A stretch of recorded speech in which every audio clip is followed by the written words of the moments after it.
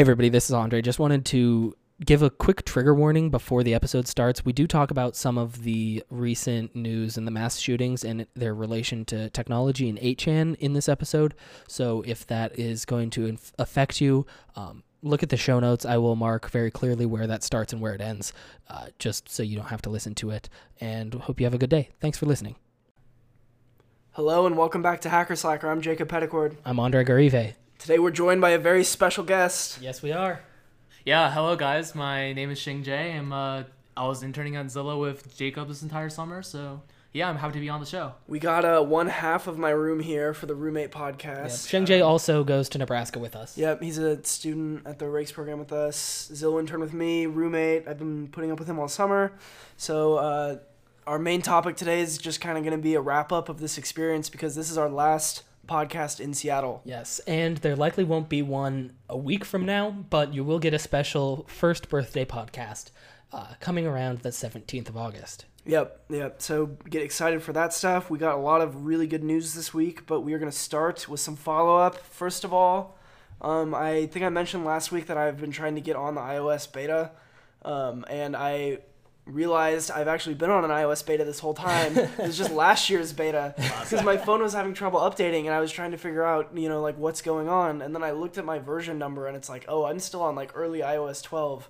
Oh, wait, it hasn't been updating because I'm still on the latest iOS beta for the last version of iOS. And so I had to like manually install the latest iOS version through iTunes on my laptop like an animal, and I still can't get it to update or take the beta, so it might just be a new phone kind of thing for me, which is sad because I wanted to try new reminders, but we don't have to wait too much longer because it's August and all that stuff. Yeah, it's August already. Yeah, that stuff comes next month, so Yeah. I mean, we're getting there.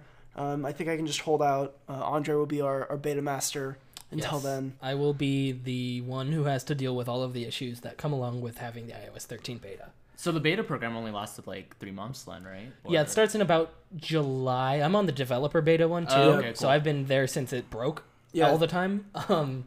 And it's nice to have. It's fun to use. It's fun to talk about.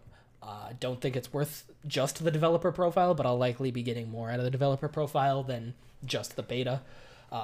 And it is just a kind of a fun thing to have, and you get it in June, July-ish, and you can have it until August, September, when the actual phone and OS is released. Sure. Yeah, WWDC is like early July, and then the phone's always released in September, so the beta's just in between those two events. Yes.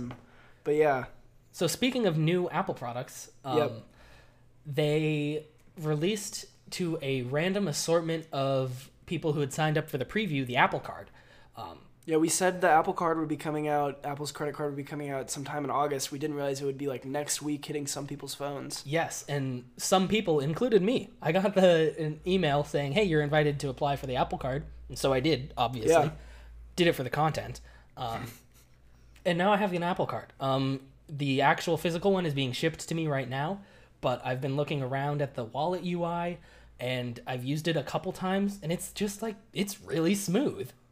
Yeah, just like a fancied up Goldman Sachs card is basically what like a nice interface. It's kind of like those financial apps like Mint and stuff, like their fancy interface on like a normal MasterCard backed by Goldman Sachs. Yeah. I saw Andre use it today. Yeah, I'll show Xing Jay and Jacob my UI for like the payments I've made. I paid for laundry earlier today, and that's a clean I UI. paid for some boba, and it is better than any banking app, honestly. Yeah. It's just so much better. So you're using it with Apple Pay right now, but Yes. the physical card is on the way, and so I likely exciting won't be stuff. using it that much, but it will replace my Amex Platinum card in my wallet for the fancy-looking card that I hold on to. Yeah, and if they release it like by the end of the month, it'll probably be my first credit card still. So Yeah, I'm on the lookout for that. it's an exciting time in the world of tech and finance. Okay, next piece of follow-up we have is that Huawei, who has been rumored to be working on their own OS after the whole trade issues, when they might lose Android. A lot of people were suggesting that their OS isn't really ready for the big time, that it's just like a negotiations tactic. They were saying like, we don't need Android, we are working on our own stuff. But they are actually saying that no, we have this OS. There was a rumor that, or a report that they may be releasing a phone on sale later this year running on the OS. It's called Hanmang, and so the phone would be like a low-cost phone, not unlike some of the other Chinese brands we've seen, around $300 only on sale in China. But it's kind of, the proof is in the pudding that if they did get cut out from Android, that this is their other option, and it'll be interesting to see, Huawei, they're massive globally, and it could create the biggest third OS player in the mobile phones since Windows Phone. Probably won't affect anybody in the US, not for a long time, if ever.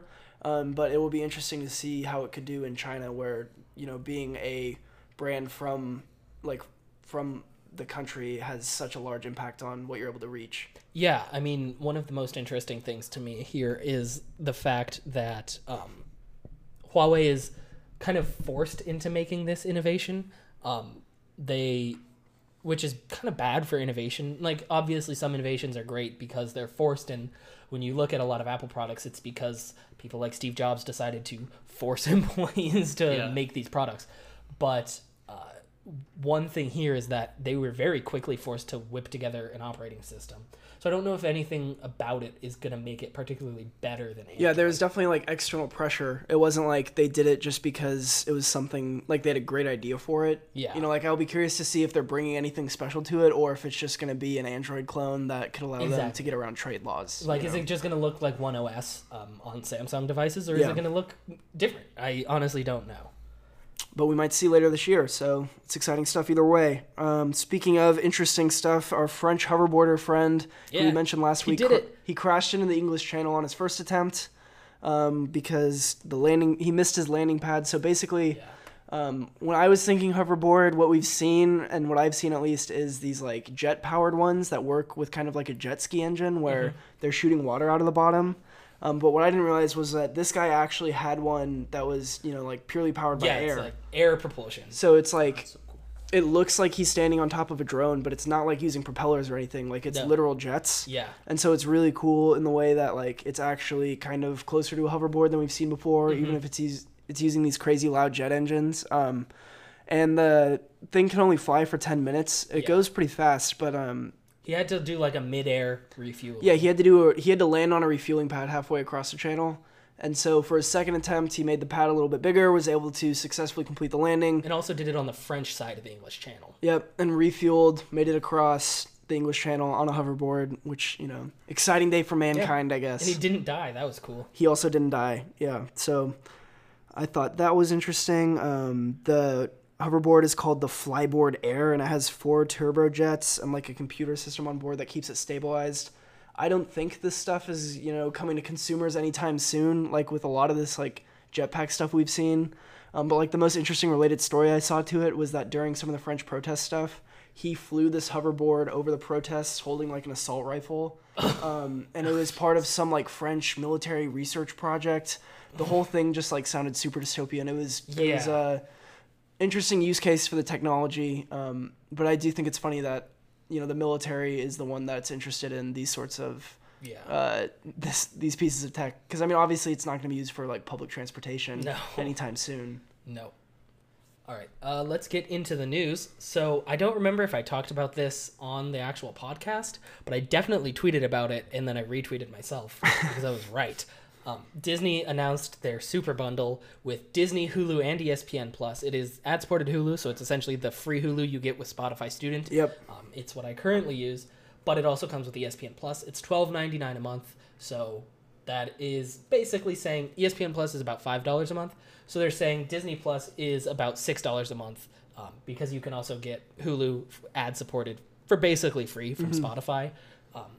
So still, Disney Plus for $6-ish a month, not bad at all. Well, yeah, and this is what we talked about could be Disney's strength all along, is that they own all these separate brands. We definitely mentioned this before, and so pulling these together into one bundle definitely helps, the value of it. And just makes sense. People were really questioning if they were ever going to do this, and it's definitely a good sign that they did, because that price point is not much more than just, one Netflix subscription these days. Oh, it's less because of the price bumps for at least the top end Netflix.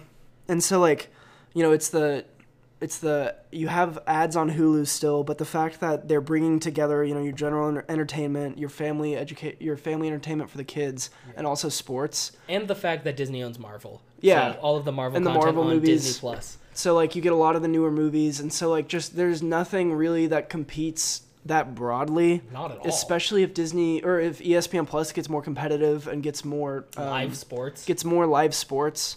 We know Hulu has live sports. We've talked about that before, and so I mean, really, you might just be paying Disney for your cable eventually. Essentially, is what it is, and this cord cutting thing is really reaching the end game. It's starting to feel like with packages like this coming out. Yeah, and I mean, I'm gonna pay for it. That's about all I can say is I'm going to pay for this bundle. Yeah, I mean, like, it seems like a really good deal. Yeah, for sure. Like $12.99, just yeah, that's really good. That's all you need.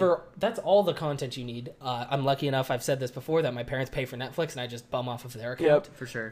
Netflix might be cutting down on multi-account or multi-profile accounts. We'll have to see about that in the future. But another thing here is ESPN Plus has a lot of like more obscure sports right now, which are tougher to find. They have a lot of soccer, which is awesome for me because it's very difficult to find soccer, and all of the soccer watching subreddits have been shut down. Yep. They have a few basketball games. They have NHL, right? They have some NHL. I think they have some WNBA. They have college baseball, stuff like that. But I'm very excited about it. Also, a lot of the journalism I read is sports journalism, and a lot of the stuff I want to read is on ESPN Plus and blocked by that. And it's like, I don't want to pay $5 a month. Oh, that's nice. I didn't even think about that. Yeah, so you get all of the bonuses. You get like their fantasy draft guides and all of their like Heisman rankings. Go Adrian Martinez, still in tied for third in the betting odds. And Nebraska's top 20 power rankings, which is insane. Yeah. But not only do you have that, you have the journalistic content side of ESPN. You've got the sports side of ESPN. You've got everything on Hulu. Disney can put all of the 20th century Fox stuff that they have. They own like all of the content. There's very little content that they don't own that isn't like proprietary to another network or another streaming service. And then Disney Plus has all of the actual Disney and Marvel content. It's just insane. Yeah, so the interesting thing now is that it's one company, but it's 3 separate services, right? Exactly. And there's not a great distinction of like, when are my kids going to have to go to the Disney TV show or like watch their Disney shows in the Disney app versus watching TV shows in Hulu, like if you're a family like that. And so that kind of a division between apps is kind of clunky. And so it'll be interesting to see if they do like a unified app thing. Yeah. If they integrate with the Apple TV stuff where you can have your different streaming services in one application. Or if they come out with their own hardware box. Perhaps. Yeah, I mean, you look, Roku, Amazon, and Apple all have their own streaming boxes. And they said it'll be on those streaming boxes, which doesn't surprise me too much because, I mean, Disney doesn't do too much hardware. No, but I wouldn't be surprised if this is one of their first, like, big tech hardware. Yeah. Or, like, come baked into TVs. I could see a partnership like that. Or, like, a stick or something like that. Yeah, so, I mean, really the last big thing we have to drop in the streaming wars after, this move is announced is Disney Plus to actually come out, us to start seeing what the content on that service looks like, and then HBO Plus or whatever they're calling their big upcoming HBO thing that HBO AT&T Max or whatever. HBO Max. That's going to be backed by AT&T and have all of the content that comes along with that. Yep. So we're getting to the end of letting the streaming landscape settle. It'll be we'll have to keep our eyes on it. One more piece of streaming news relevant to us: if you have an Amazon Prime student account. For 99 cents a month, you can add their music streaming service. Yes, I actually had a Twitter conversation about this with somebody, basically saying, so I dropped my tweet that was talking about my previous tweet about this whole bundle and how it should happen, and I said, hey, look at this, and they're like, well, what am I gonna do? I already pay for Spotify, and so I replied to them, and they're like, well, Amazon Music isn't very good, and like the content is pretty similar. The only problem is Spotify's interface. Spotify knows you a lot more. Spotify has a better image, and I really do think that this 99-cent thing might not really take off because I think it should be free. I mean, it really should just be part of the biggest problem with Amazon Music is that, I mean, I don't know how the service is because I have no reason to use it, but I'm assuming their biggest challenge is getting people to actually use the application. I would even use if it is free, because if Amazon Music Unlimited was free with my Prime student and I just had this Disney and ESPN Plus Hulu thing, I would probably cancel my Spotify student subscription. There's no need for it if I have all the music I want. If it's competitive content-wise, then, like, the biggest barrier is just, like, giving people a reason to actually do it, which just is not... I don't think, their student subscribers, they probably have a lot, but not enough to make a huge difference in the grand scheme of things. And then convincing them to pay an extra $1 is not as enticing as sending them an email saying, hey, cancel your Spotify subscription because we just gave you Amazon Prime Music for free. Exactly. And I have an Echo device, and if I can just say, hey, Alexa, do this, play this song, it's very bad at finding songs on Spotify. Their Spotify API is not well built out. Mm-hmm. It never finds the right song, but I'm sure it's much better integrated with Amazon Music. I don't know. Yeah. Okay, so our next story, we're not really going to dive into it, but I just wanted to briefly say that, like, there's been a lot of tech news around the recent mass shootings. Yeah. Because a lot of them originated from a site called 8chan, and there's a lot of history behind this site, stuff that I do know, like, some about, but not enough to really dive into it here. So I think it... like the way these sites radicalize people and the way these parts of the internet continue to pop up in situations like this is an interesting topic, but not something I want to speak on until, we've researched it a little bit better and so I can be more confident in what I'm saying. I've done a little bit more research into this just because of, like, certain journalists I follow do a lot of research on this stuff. And what there are literally, like, death threats made against these journalists on these platforms. What I can say is when you think about, like, Reddit, you think if you are not super plugged into that kind of stuff, if you think about Reddit, you can think that's a fairly unregulated, free, open platform to talk. But if you actually look at it from a decent standpoint, Reddit does a good job of monitoring their content and making sure that their moderators on subreddits do a good job of that. So there's people monitoring it, and then there's also, a broader corporate structure, and they shut down subreddits that show these behaviors, like specifically the, like, nationalist, white supremacist stuff that's happening on these other sites. And so when you look at, like, 8chan and 4chan before it, they're really just Wild West. Like, there's no moderation. Yeah. So and there's nothing about the site that, like, radicalizes people. There's no, like, YouTube algorithm making people watch crazy stuff. It's just the people on there and, like, the culture around the site. Yeah. So when you look at 4chan, that's where a lot of this stuff used to happen. But then they got into some troubles and they essentially had to start actually doing a little bit more monitoring. So 4chan is like if Reddit had no rules, but that's still not enough for a lot of these people. So then 8chan was created, which is basically just a play on 4chan, which is completely unmoderated. There are the Christchurch shooting was posted on they post 8chan their manifestos on 8chan is usually what happens. They usually post their manifestos. Yeah. This the Christchurch, New Zealand mosque shooting was the link to the live event that he did while he was doing it was actually posted onto 8chan. Somebody had noticed it, but couldn't, like, track them down before it happened. I saw this whole thread on Twitter about how they were, like, trying to find somebody to report it to. I think that we should probably save this for, like, a main topic because there's just, like, a lot of stuff you can go into, and, like, it's something we want to be careful about when we're talking about it. So we'll come back to this stuff hopefully this year and have a little bit more insight on a little more in-depth look at it, because it really is, like, a tough question facing the internet today, and it's something that we should talk about, but I just want to make sure we're prepared because it's heavy stuff. All right, so something that is not as tough to talk about and just kind of annoying. Yeah, Facebook is adding their name to the end of some of your because why would favorite applications? So Instagram from Facebook. Yeah, so when you download Instagram and WhatsApp from the App Store, pretty soon it'll say Instagram from Facebook. What is this? A perfume? Yeah, it's like something that it seems like they're doing because they want to make sure that people associate their positive feeling towards Instagrams with Facebook. Yep. But at the end of the day, what I think it's going to do is make the people who didn't really realize how intertwined the companies were realize that they are more intertwined than they think, and just decrease their positive feeling on Instagram rather than, be like, oh, Facebook does good stuff too. They'll be like, oh, Facebook has their hands in this. Yeah. They're like, oh, well, maybe I don't want to put as much information on Instagram. Like, so many people's Instagram is pictures of them and, like, their faces and their families. And a lot of people might not want Facebook to have that. Yeah, absolutely. Especially since, like, there's, like, a huge push towards, like, privacy and, like, a lot of data protection stuff. I feel like it's just gonna stifle a lot of creativity that people are trying to put on these other platforms and stuff like that. And I'm not super, plugged into WhatsApp, but Instagram historically has obviously had a better privacy reputation than Facebook.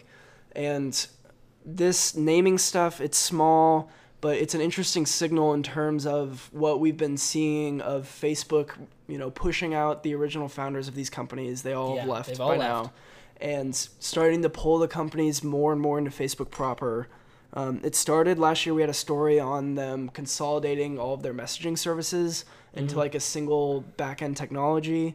And then we've seen Mark Zuckerberg in like earnings calls say, oh, wouldn't it be nice if you didn't have to worry what platform you were on, if you could just message across them, which is pointing the signs of like maybe they're going to do some actual, linkage between the functionality of the apps.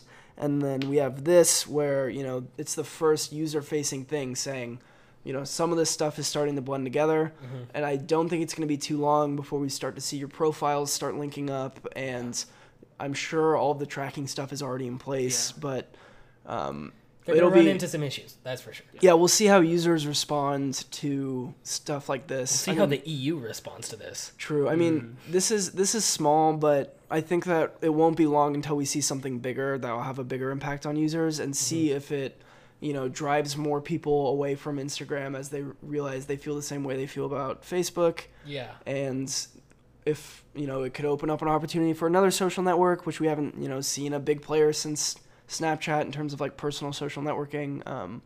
But I don't know. I still use Instagram. I mean, I posted yesterday and I don't feel about it the same way I feel about Facebook, and a lot of that has to do with the difference in my network on the two of them. I have a very heavily curated Instagram following, not really anything like that on Facebook where I know I care about most of the posts that are going to be there. Exactly.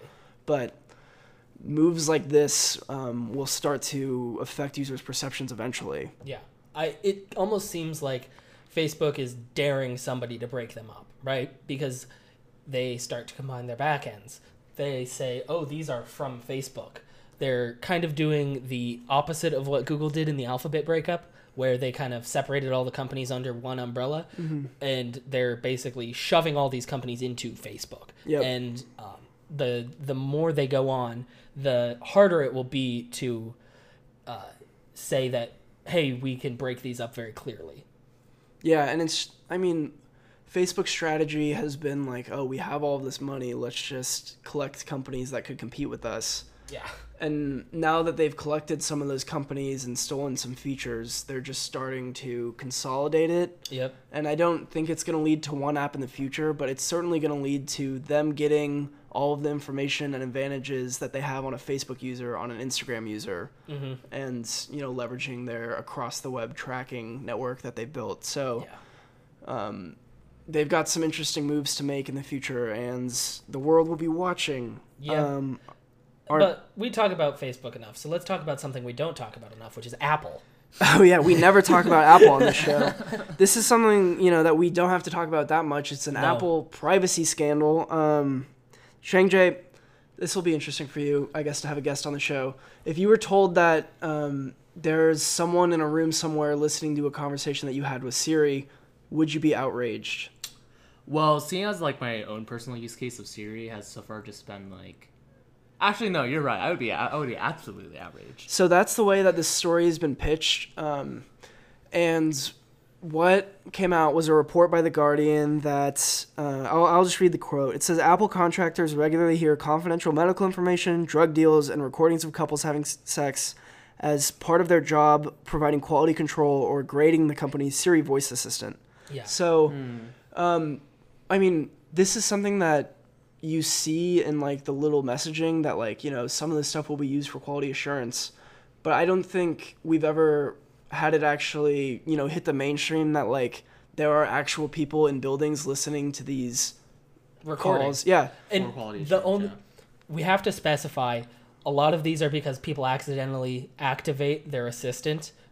They're not just listening because they can. It is only when Siri is active that these recordings are made. So when you talk to Siri, it records what you're saying so it can try to interpret what you're listening, right? And the point of these contractors doing this is that they can take a small percentage of these calls, like a small sample size, and say, oh, was this like a invalid Siri activation and, you know, report that information back to Apple so they can tune their algorithm to have less of those invalid activations, and also do things like help Siri respond more accurately. And the sample size that they reported is less than 1% actually end up getting listened to, which, you know, when you think about it, it's a big enough number to be scary because it's not that specific. You know, like if it was like 0.0001, I don't think it would cause me that pause. But if it's really close to 1%, then there's a good chance something I said to Siri has been listened to by someone else. I mean, I use Siri twice a day, maybe. A lot of times it's just to get directions, and I really don't ever accidentally talk to Siri unless we're recording this podcast and I accidentally say, "Hey, assistant," and it activates. But I mean, besides that, I don't, and I really have never said anything in front of my phone that I wouldn't mind somebody listen to. I mean, your phone is always on you. That's true. That's true. My phone is always on me. I just... and the problem with these is, like, if they're specifically looking for bad Siri activations, then that's specifically just things where the phone was in the room and you didn't really mean to activate it. And the other space that this comes from is there's, like, a feature on the Apple Watch of raise to talk to Siri, which is even more of a hazard in terms of accidentally triggering it. Like, if you accidentally raise your wrist wrong, you could end up sending a recording to somebody, which I can see why this stuff makes people uncomfortable.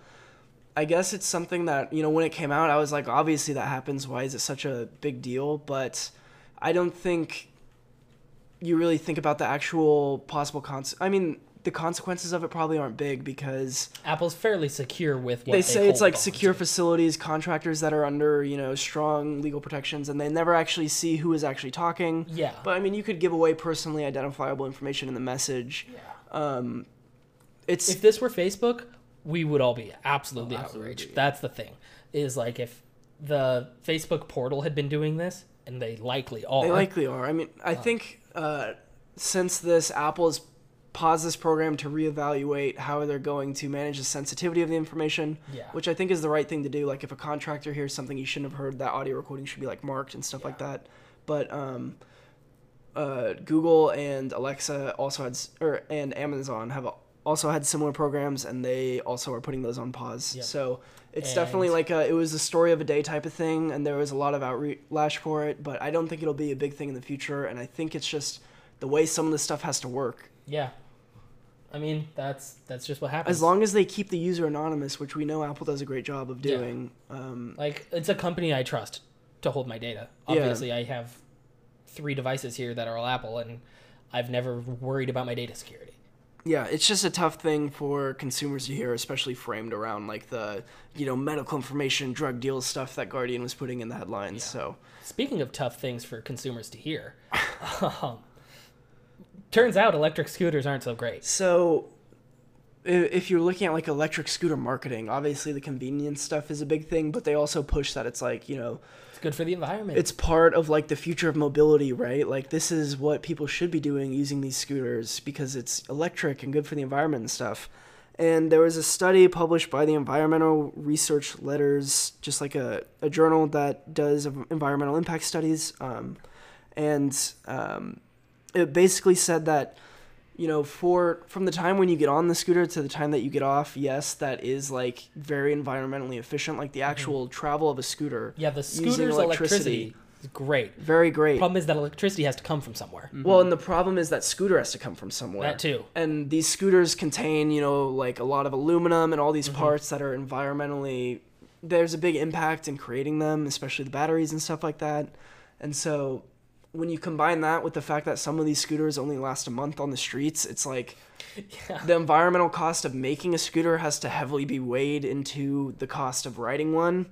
And that combined with the fact that all of these scooters are corralled by people who drive around vans all the time and then redistributed, you also have to weigh the cost of the car. And so this study looked at all that stuff and found that traveling a mile on a scooter, it's slightly better than driving, but it's worse than biking or taking bus or walking, which is like the transportation that the scooters were replacing. Yeah. Now, is there anything saying about if you buy your own scooter, if you buy your own scooter, which Andre, Is really has gotten really far looking too into close. it. I got to the checkout button on it. I did not do it. I'm looking at it again. So earlier in the podcast, at some point, we talked about the unicorn scooter.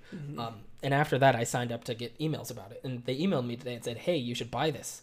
And I got very close to buying it. It's from the co-creators of Tile. It works essentially exactly like a Bird scooter. Yeah. It's an electric scooter. It unlocks with your phone. It's foldable. It's pretty lightweight. It looks really good. And it looks, I just want it so bad. But it is interesting to see that they are making like single use specific for customers rather than these decentralized. And honestly, I think if everybody just had their own electric scooter, we'd all be in a better place. Well, I think when you look at this study, like the key thing here is the durability of the scooters, because like if they had these scooters that were environmentally costly to make, but they lasted forever, it wouldn't be a big issue. But the problem is these things getting beat up and vandalized and stuff only lasting a month or up to, like the average for like the first generation of these scooters was like at best, if you're being generous, 3 months. Yeah. And I mean, if you buy your own, you're not going to leave it out on the street to get vandalized. Take care of it too, sure. But it's also, more scooters per people if everyone's buying their own. True. So that's a big trade-off too. And so one of the things that this made me think is that, Bird's response to this would probably be, hey, we're rolling out our Bird 1 scooter, this scooter that's supposed to last longer. They'd probably, talk about how environmentally friendly the making process was, even though I haven't heard that pitch. But the idea is like the problems with the scooters right now is that they're not durable. Everybody knows that. It affects the company's unit economics, and it's showing that it's affecting the environmental impact. This is just another factor that shows how important it is that these companies are able to produce more durable scooters. Yeah. And I think everybody already knew that. And so the fact that the study is just a snapshot of that, not necessarily like an indictment on scooters as a concept. No. It's a reflection of the current state of it, but it doesn't say that the future it can never be environmentally friendly if these scooters get more durable is really all it is. Yeah. I mean, that's basically it, is the fact that we need better technology within this field, but it's an emerging market. There's obviously a lot of kinks that need to get worked out. Yep, and if you're ever angry at big tech, look up scooter/bike share vandalization stories, because people are always doing funny things to lash out at big tech, and they're taking it out on the scooters on the streets. A lot of Lime bikes and lakes out here. Yeah. You hate to see it, but you kind of love to see it too. Yeah. Briefly, the Samsung Galaxy S10 or the Note 10 stuff was all announced today. We'll talk about that. Later. Next week. There is a huge list I have here that we're not going to go over right now. We might not talk about it on the next show because it's like our anniversary show, but we'll talk about it. Once we're back in school, you best be ready. We'll talk about it eventually. There's actually some very exciting stuff. They're really trying, as they always do. But for now, we're going to take a break, and after that, you'll hear Shang Jae talk a lot more. Yeah, all right, here we go. All right, and we are back with Shang Jae.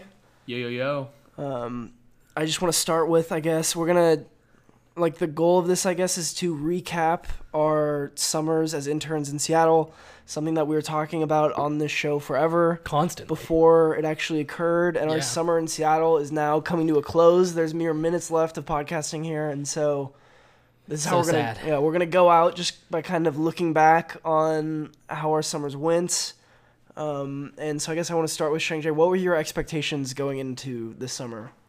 Well, I guess Seattle was pretty much my first big city experience. So a little bit about my background. I grew up in Omaha, Nebraska, and then decided to go to school right next door at the University of Nebraska-Lincoln.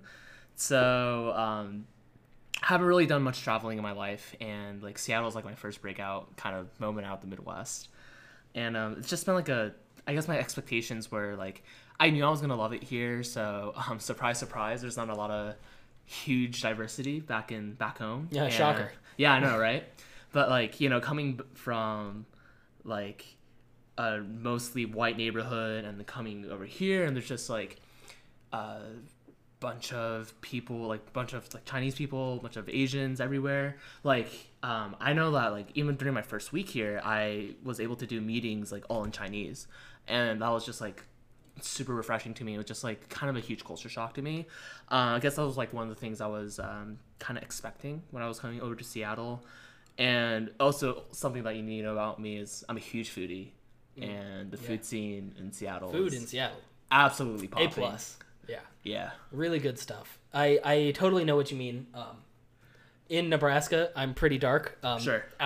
Places out here, I look You're pretty white. Yeah, you have to remember this is an audio medium. So like my Yeah. mom listened to the show for a while and did not realize that Andre was Latino. And Shang Jie is an Asian American, so Yeah. it makes sense that coming to a city like this is especially a like much when I bigger went to deal. California for the first time last summer.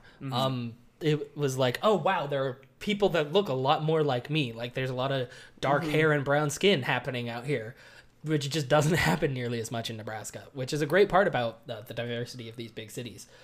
So could you tell us a little bit about what you actually worked on? Yeah, so again, just a little brief background. This entire summer, I've been interning at Zillow. Just in case y'all don't really know what Zillow is, Zillow is just like this real estate tech company, essentially, that's just trying to kind of disrupt that real estate market. Oh, they know what Zillow is. Otherwise Okay. they're fake. Oh, I'm sure. So this entire summer I've been working on the activation team, and the activation team is kind of in charge of trying to activate new users to use the Zillow platform and to kind of keep them going and try to keep them like within that Zillow platform. So a lot of my stuff is actually living directly in the Zillow homepage. So I had two main intern projects this entire summer. My first intern project was to kind of kick off the personalized homepage initiative that they have at Zillow right now. So essentially what that is every single time there's like a registered user or someone like a returning user to the Zillow website, there's going to be a homepage personalized just for them. So the stuff I was working on, it was some custom messaging that would say like, welcome back, and then your name. And there was a bunch of edge cases I had to kind of code against, trying to make sure that like the name that you put in is like appropriate, because like we don't want necessarily saying like welcome back and insert an appropriate word here. And the second phase of this like kind of personalization initiative that I started was trying to display property recommendations directly to users. So one of the big things that Zillow has is they just have a wealth of knowledge on homes and about users. And like when users are like perusing homes and clicking on these specific homes, they can figure out like, oh, these homes you might be interested in, because like we know what your preferences are based on what homes and what properties that you're clicking on. So they wanted to kind of leverage that information that they have and display that property, those property recommendations right on the homepage to kind of like start you down the funnel of maybe buying a home through using Zillow. So that was kind of like the first project that I was kind of working on. The second project that I was working on was kind of recreating the top nav and the page footer for every single page on Zillow, essentially. So just to kind of give like a brief overview of how Zillow kind of archetypes everything, is there's this specific like service that every single Zillow page calls, and then that service populates every single page with the top nav that you see, and also the footer of the every single page. So essentially what was happening was they were leveraging like older technologies and a lot of deprecated technologies, and that was leading to very bad performance on a lot of these Zillow like pages. So essentially, I was tasked with recreating the top nav and the page footer from scratch using a new technology. And with that, like they're projecting that performance for pretty much every single Zillow web page will increase by around 20%, which is awesome. Something that's like super cool for me. Yeah, that's really cool. And it's just like quite a nice statistic I can add and pat him. It's always nice to have like concrete numbers that you absolutely. can just talk about. Mm-hmm. So what would you say is like the best thing you've gained overall from any part of the past 3 months? What is the greatest thing that you've gained? I would say the greatest thing that I've gained is always taking the initiative. So like Seattle just moves so fast as opposed to like back in the Midwest, and like both in like work and also just like being in Seattle and having these opportunities. And internships move fast. Like the 3 That's months true, yeah. goes by like a blink of the eye. It's crazy. Yeah, absolutely. So it's like any single time that you see an opportunity, to like go out, like go have some fun, or even like you see an opportunity at work, you have to move fast in order to like get to it and like take the initiative to just kind of jump forward and just go all out. So like one of the biggest examples of this was so being in Jacob, we did a hackathon sort of thing that was like held at Zillow. It's a company-wide hackathon, and then like a week-long hack week. Yeah, it was an amazing experience. And Jacob and I decided to have an idea for our hack week, and we pitched in from the entire company. We thought it was just going to be me, Jacob, and our other friend Ben just working on it. But like I guess my pitch was decent, and then like 14 our team ended up being like around 14 developers, user researchers, data scientists, a designer. So like we ended up getting like a pretty decent sized team, and we were able to take lead on that project, do a lot of just product decisions, and coordination of work, which was something that I never done with a team at that scale. I feel like we both, were able to grow in terms of like, we never worked with a team that size in a leadership capacity before. Yeah, no, absolutely. And so, it was a really great opportunity, and that's just something where all it took was us, putting ourselves out there a little bit. And so one of the things I think is important, as interns, there's a lot of places where all it takes is you putting yourself out there a little bit. And so I guess another question I'd have for you is, what's one of those areas, I feel like we did a good job taking advantage of our summer, but what's something you wish you would have done sooner and maybe not, delayed putting yourself out there and going for? I think for me, it would be creating more relationships with just people throughout the company. So I think like one of the biggest examples of this was actually like our relationship with other interns. So at the very beginning of the internship, like me, Jacob, and our friend Ben, we were just like, oh hey, like we wanted to get to know the other interns, and then we decided to like kind of host a little cookout for a bunch of the interns. And quite a few people came. I even showed up to that one. Yeah, you did show up to that one. And then we were just like, oh great, like maybe we can like as like a regular thing, like make it a squad, like maybe we'll reciprocate, because like I don't know, we went to the KFC, like dropped $60 on like buying burgers and just like other condiments and stuff like that, and then it just like never really happened, and we kind of gave up. But like just today when we had our little like intern lake party, there was just so many people that I've met and just like hanged out with for like the first time. It was just like an absolute blast. Yeah. Also like this past Sunday, I was hanging out with like 3 other interns that I didn't hang out with that much over the course of the entire summer, and then I also just had so much fun. But like this is literally my last week. Like I should have taken the initiative, formed those relationships earlier. So do you think it's like not being afraid to be the one putting in extra effort to make those relationships happen? Because I felt like we tried like what we thought was an acceptable amount, and then just kind of gave up a little quicker than maybe we should have. I definitely concur with the fact that like we should have just tried harder. Well, me specifically, and just like in general, I guess. Yeah. But yeah. No, I mean, intern communities are awesome. I've experienced the intern community in the Bay and the intern community here in Seattle, and it's just an insane experience that I don't think there's anything like it. Yeah, I mean, it's definitely one of the major benefits of coming out to a city like this is there's so many other interns here, and people organize, you get the Facebook group invites for stuff that, you never would see. And I never saw interning in Kansas City. I mean, when you get to a city, with a tech community this big, there's like a intern community there as well during the summer. And it's, so exciting to be around, go to events with other people that are of such similar mindsets, high achieving. And they also turn into professional connections, which is awesome. You meet these people that then are like, so Forbes has their 30 under 30 summit coming up, and they released their list of under 30 scholars, which isn't like the list of actual like 30 under 30, but there's like an elite list of people. And I think about 6 of my LinkedIn connections that I've met through being interns are Forbes under 30 scholars. That's crazy. insane. Yeah. Former guest of the podcast, Jerron Petty, is Heck yeah, I actually saw that. an under 30 scholar, one of the most inspirational people I know. And I met him because I interned and I sat right next to him. And these people are all very impressive, and you get to meet like some people that you know are going to be in high places in the future.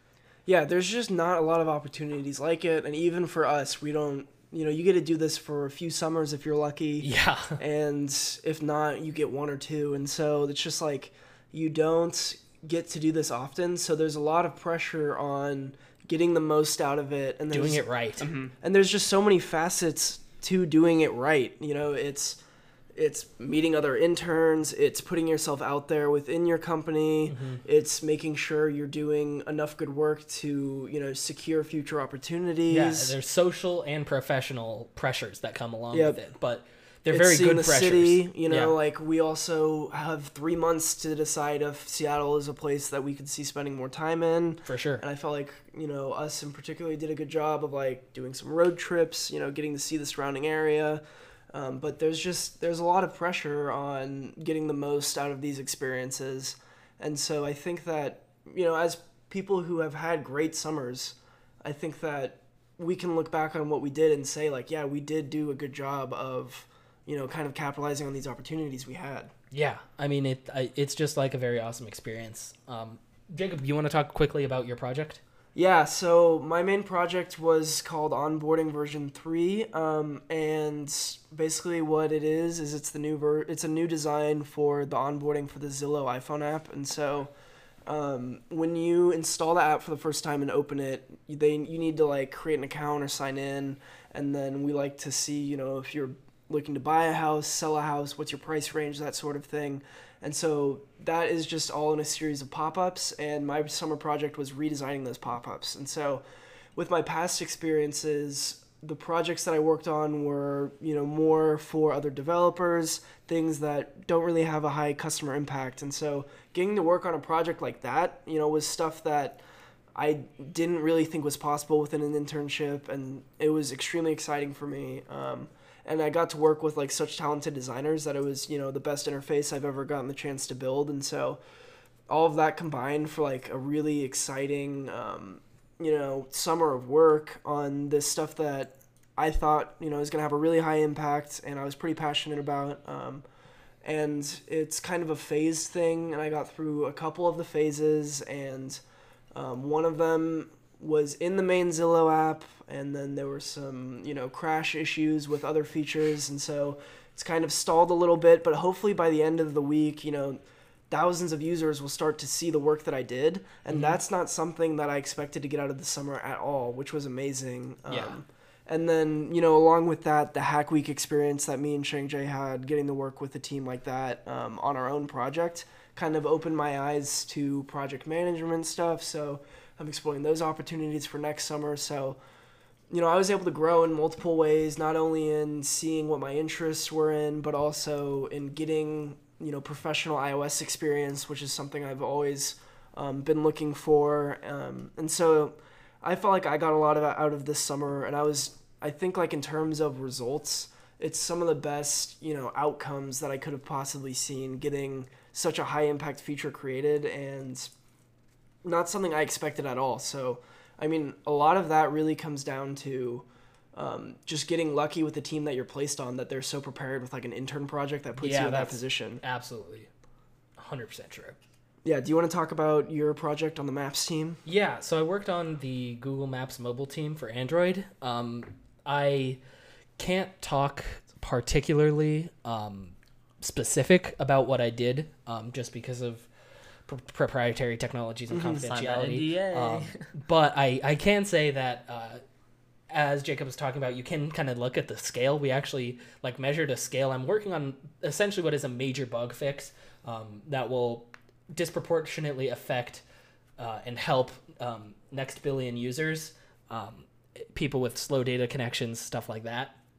And so we set up some metrics, and I was able to see that the actual impact of the bug fix I'm making is on the terms of 100 million people a day. Will That's crazy. This impact this bug that I'm fixing? Jeez. Which I think is just absolutely insane, Yeah. right? Like I look at this and it's like, oh, 100 million people a day. And then I remember Google Maps has like billions of users, but still it's like, that is just crazy that many people will hit my code. It's like power of software. Right Yeah. there. So, I mean, it's super awesome to work on something like that. And then I also, like Jacob, reached out into some product management, and I've begun the launch of a new feature in Google Maps through my mentorship program. And I actually did the product requirements document. I did a whole side project. I did research. I looked at some metrics about a bunch of stuff, and I worked with a product manager to really set up the entire process for building out this new feature that will help people begin using it's stuff for like everyday trips and user generated content. Yeah, so in my experience, you kind of have to get lucky with your main project. There's not a ton of stuff you can do to, place yourself on the team that you want. But once you're on that team and you're assigned your project, everything else you do after that, you can kind of help determine how that goes. If you want to reach for extra positions, get extra experience, meet with people who have some of your interests, then that's all on you to do that stuff. And that's where seizing those opportunities can really help. Absolutely. I think there are just a ton of opportunities when you're at companies like this. There are even opportunities. There are opportunities everywhere. Mm-hmm. If you are in college, if you are looking at internships, make a spreadsheet, write down every company you can think of, and then Google that company name plus internship, and apply. Yep, I applied as much as I could. I mean, I had a giant spreadsheet. I want to say I applied to around 70 companies, and I only had, a few offers, and only one of them was as good as Zillow. So you really just have to keep pushing through it, and something will come up eventually in my experience.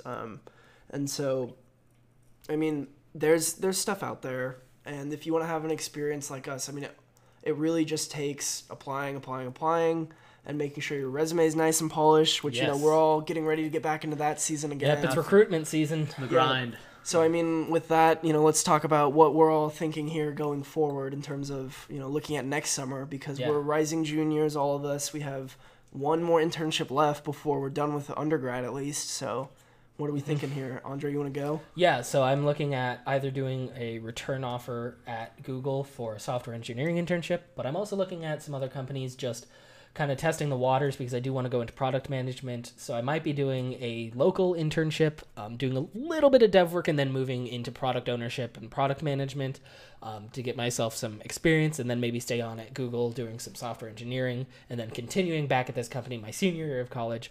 Or I might do a unicorn type company like Airbnb, Uber, Lyft, some sort of product management internship there, because I really do think as my podmate, who I basically worked with, she was my partner this entire summer on our project, says product management is somewhere where you can really take your whole self to work if you work within business and technology.